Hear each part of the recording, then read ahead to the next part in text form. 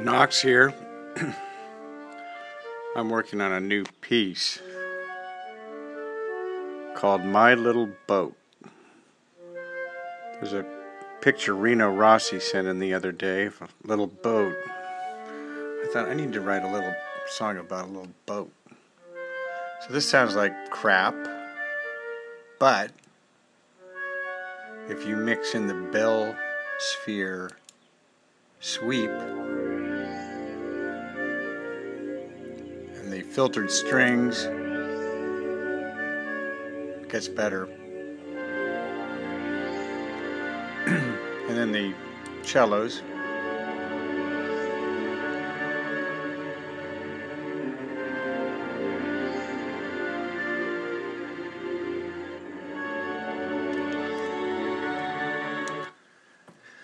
And that's how they begin.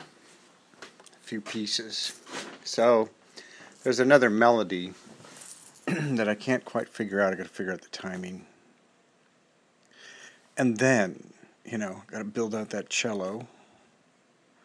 I need to modulate it into another key or bring some other, chords in. I have some ideas, but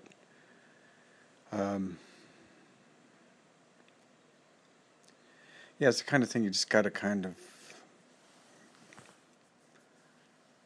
you can't do anything else. I used to be able to do that 16, 18 hours a day, 4 or 5 days straight. Unfortunately,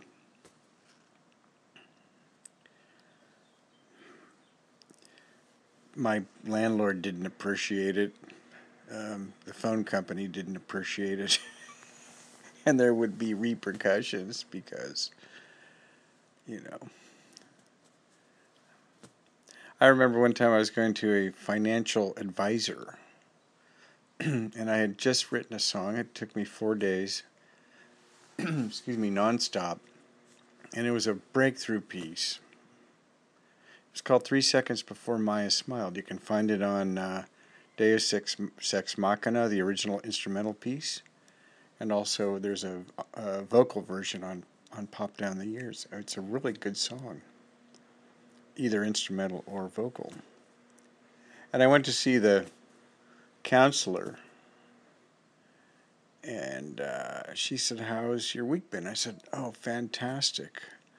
I just spent 4 days working on this new song, and it's incredible." And she went off on this tirade. I mean, she sounded like my mother, ranting about how I should have been cold calling to sell printing, which is what I was doing back then. This was like a while ago.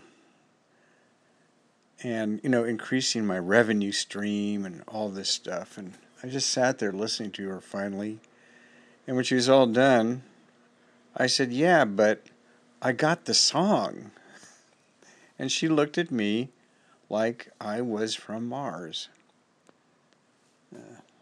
We never saw eye to eye on anything. She didn't understand me at all, which is okay. I barely understood her. I tried. Anyway, I had a good laugh today. Some friend told me that she was talking to somebody in the iPhone art community who told her that I am dangerous.